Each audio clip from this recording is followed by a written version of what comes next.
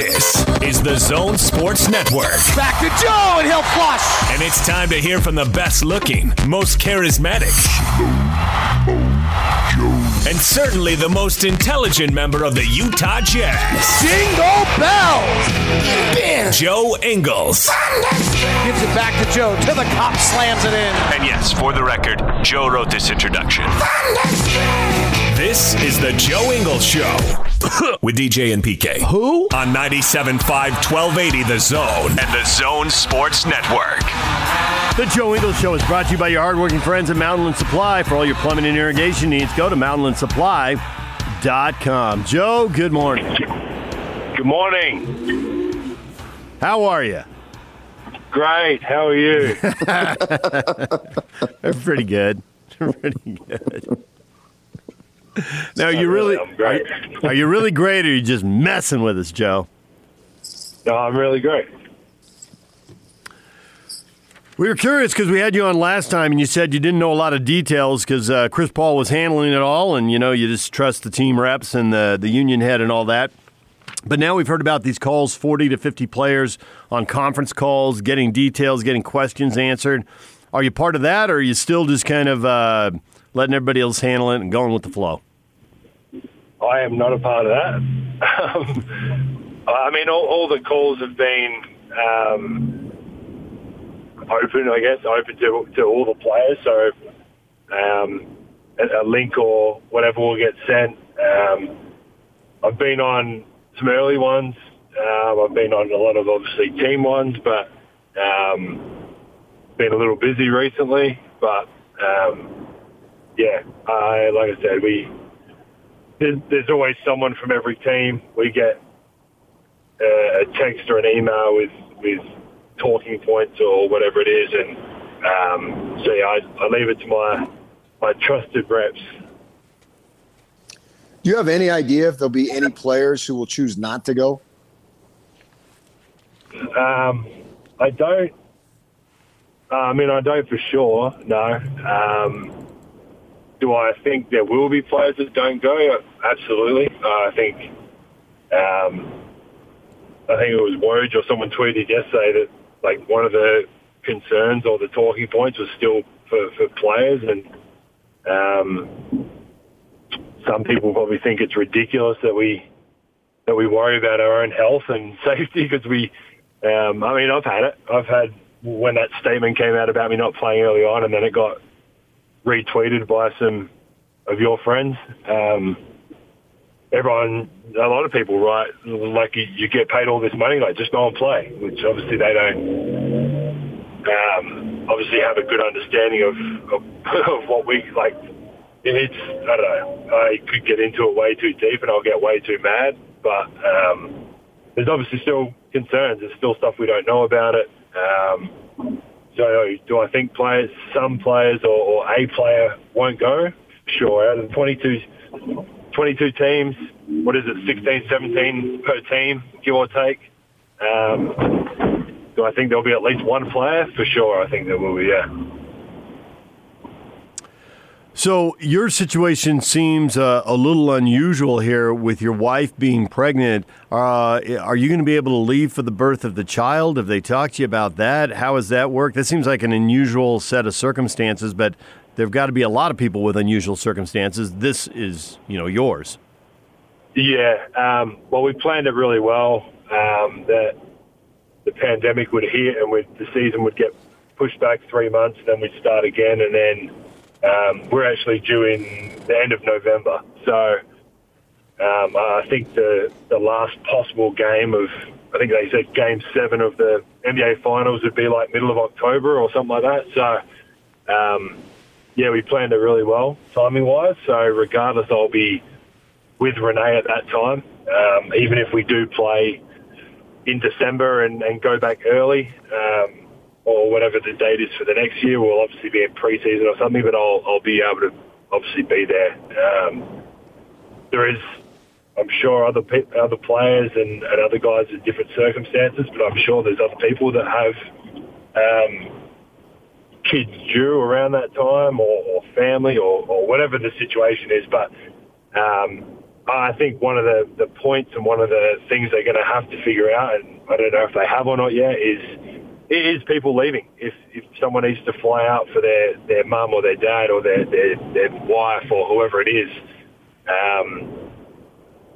at the start we're not allowed, no one's allowed there except the players and the staff. So if someone was going to have a baby, they have to be able to let them go and see their baby. Obviously, I don't know what that means when they come back. They have to sit out when they come back. They have to quarantine. There's obviously got to be some kind of protocol around that, because there's no doubt. I don't know everyone's personal situations, but I'm pretty confident someone's going to be in that situation at this time. So when you guys get down to Orlando next month, you'll have 2-3 weeks of training before the season starts. Do you know if that training camp is going to be like the training camp that you normally have preceding a season, late September, early October? Not really. I don't know how much. I mean, I'm sure the coaches are obviously training and stuff for it. Again, one of the weirdest things about this is just obviously the unknown in it all. And we've been doing a lot of individual stuff. I've been going into the facility, which I'm sure some people are really happy about. And you just kind of build up over time. From what I was doing a week or two ago to now is a lot more. And obviously it's individual and by myself. I'm not breaking any rules, don't worry. But then we'll get, obviously, it'll build up to more, and then it'll build up to whatever it is, team practice or 3-on-3 or whatever it is, and then we'll obviously get into playing 5-on-5, and I think we'll have to play a little 5-on-5. I think that's inevitable. We need to obviously play games and get up and down the court with contact to get as ready as we can, and we'll see what happens, I guess. I would hate to see Quinn's mind ticking over with all this time that he's had. So what kind of things do they have you doing now? What have you kind of scaled up to? So I go in and lift. So I'm heading in there now. I'm actually sitting in a drive-through coffee, so if I have to put my order in, everyone will hear what I'm going to have. Go in and lift for an hour or so, depending on whatever your schedule is or your program, and then on court for about 30 to 45, 50 minutes. I do a lot of shooting. I run up and down. I've got a certain amount of laps up and down the court I need to get each week or each session, and that builds up over the time. So it's just a lot of different things. So when you get together in July, will you be in a shape that is similar that you're normally in when you get together in the regular training camp in September? Say that again. Sorry, you cut out. When you get together in July, what will be your shape as far as being compared to the shape that you're in when you start usual training camp in September? Well, I still probably won't have a six-pack. I'll still definitely be slow. But I don't know. It's really hard to tell. I feel like I think I said it last week or the week before that I felt really good. Like I feel like I'm in a really good spot. I've got to lift more than I've ever kind of lifted consistently in a standard kind of block of time. My fitness, like I said, I've been doing these like kind of lengths up and down the court, and every time I do it, and the next week I do it up and a lap or two more, I feel better and better each week. So the basketball's slowly getting back to. I think obviously not having access to a corner and ball for so long, you just lose a bit of rhythm. So I've been getting a lot of shots up and stuff, which has been really good. But I think, by the time the games come, I feel like I'll be obviously ready to go. I hope there's no media invited to the first practice because that might be a little bit ugly. But I think everyone will be ready to go once that time comes, because one of the big points or whatever has been the access to practice and all that to make sure we're ready. So they have to give us the right amount of time, because we've gone from playing a pretty intense season of 60 whatever games and then just kind of stopping all of a sudden. So they've got to give us the right amount of time, and I think they've put that into their protocols that they will give us the amount of time to be ready. We heard earlier in the week that they're considering a really congested schedule for next season, more back-to-backs. They'll go back to 4 games and 5 nights, which they've been eliminating those over the last few years. Didn't we just work all that out and so we didn't have to do that? Well, the thing is they're trying to get the 82 games and the playoffs in with the late start, and they also want to finish in time to get the elite players off to the Olympics. You're obviously one of those. I expect you're going to be playing with Australia next year. And so I was just wondering, as you're talking about adding more muscle, I mean, you're getting ready to play in Orlando. But in the back of your mind, you've got to be thinking about starting July 31 and then going around the calendar to the Tokyo date, I think it's like July 23rd or something like that, the start of the Olympics.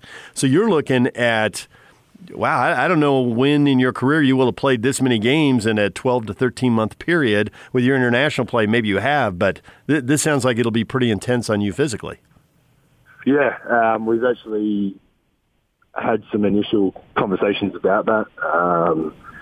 It hasn't gone, obviously, too in-depth of a plan or what exactly, but me and our head of kind of health and fitness and all that it came up because it's a realistic thing, and like you said, and they know the Jazz have been unreal at supporting me and in letting me play as well, and supporting me in playing with the national team. So they know I want to play. They know I will play. But there has to be obviously some thought process and plan behind it, because like you said, I mean, it's I've played a lot of games before. I've played a lot of games in my life, but probably not in the amount of time that is going to be this, more or less like a year time frame, give or take.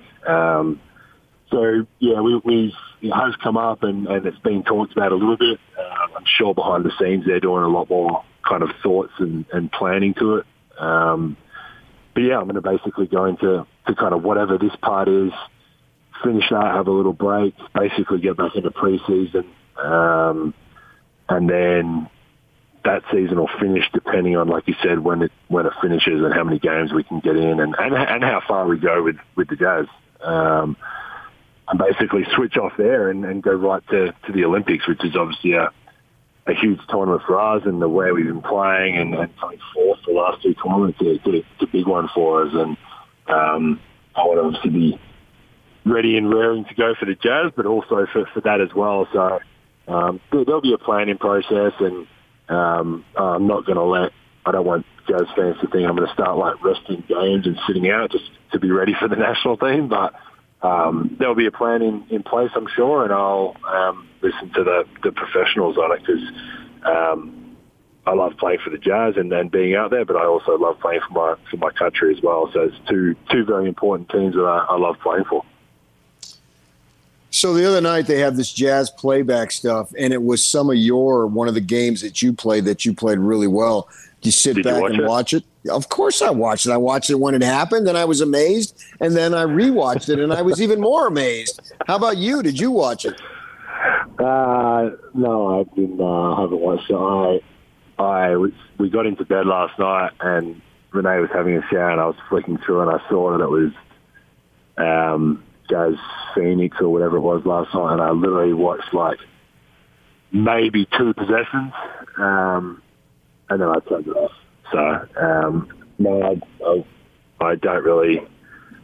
We've watched some other film, like I've talked about through our team and stuff like that. I haven't just sat down and watched the game, but Mike Conley did inspire me the other day. We were on a call, and I was on a call, and he obviously, Mike is a headband guy. He put his headband on, so I yelled out to our equipment manager, and he got me a headband. So I practiced the other day with the headband on, which was pretty funny. But only 2 people saw it, or 3 people saw it, or however many people were in the gym, which for the NBA was the exact correct protocol that we were following. But yeah, only a couple people saw it, and I don't think anyone will ever see it again, to be honest. We all want the white gauze. Come on, the white gauze, Joe. No, it's not happening unless my eye gets busted open again like it did. That was it wasn't pretty for, it wasn't pretty for me, it wasn't pretty for my family, and it definitely wasn't pretty for anyone else. So. But it was funny. It was funny. I was lucky I didn't get my eye taken out. That's what I was more worried about. For sure. Hey, as long as we're on the subject of healthcare, you and KeyBank partnered up to feed lunch, give a free lunch to the frontline healthcare workers at the 4th Street Clinic, right downtown, not far. Drive by it, going to the arena all the time, and they provide health care to the homeless population. And we know with your son why you've been so active in autism events. And I wondered why you chose to do something for the 4th Street Clinic. Well, I think before Jacob's diagnosis, we'd always wanted to give back as a family, and I said it when I signed that deal that it was way too much money than I needed personally. I can live a very basic life, and obviously I'm not going to give it back, but I'm also going to use it in the right way and try and help as many other people as possible. And I got a reminder the other day. I think SportsCenter posted with Landon and the glasses and stuff like that. There's always things we've done, and a lot of them have been behind the scenes, and I hope to keep a lot of them that way. But when autism came up, it was an easy focus for us because our son was affected. I think anytime you're directly affected by something, you put all your effort and time and anything you can into learning and researching and trying to help others. Like I said, we're in a very lucky position. So if I can help other people who can't afford the services of what an autistic child needs, then we're going to do whatever we can to help. And this was just another. Obviously, it's a crazy time in the world, and I think a lot of people. I think when Mike came out and said what he said about what he donated and what he'd done, you don't want to just kind of jump at it the first day and just to someone, or you want to find the right way and way to do it. And I thought that was something that could help, and obviously partnering with KeyBank, we were able to help a few different little businesses out, just to keep them going in a really bizarre time in the world. Well, Joe, as always, we appreciate a few minutes. Thanks for doing that. Thanks for coming on with us again, and we will talk to you again next week. No worries. I couldn't think of anything better to do.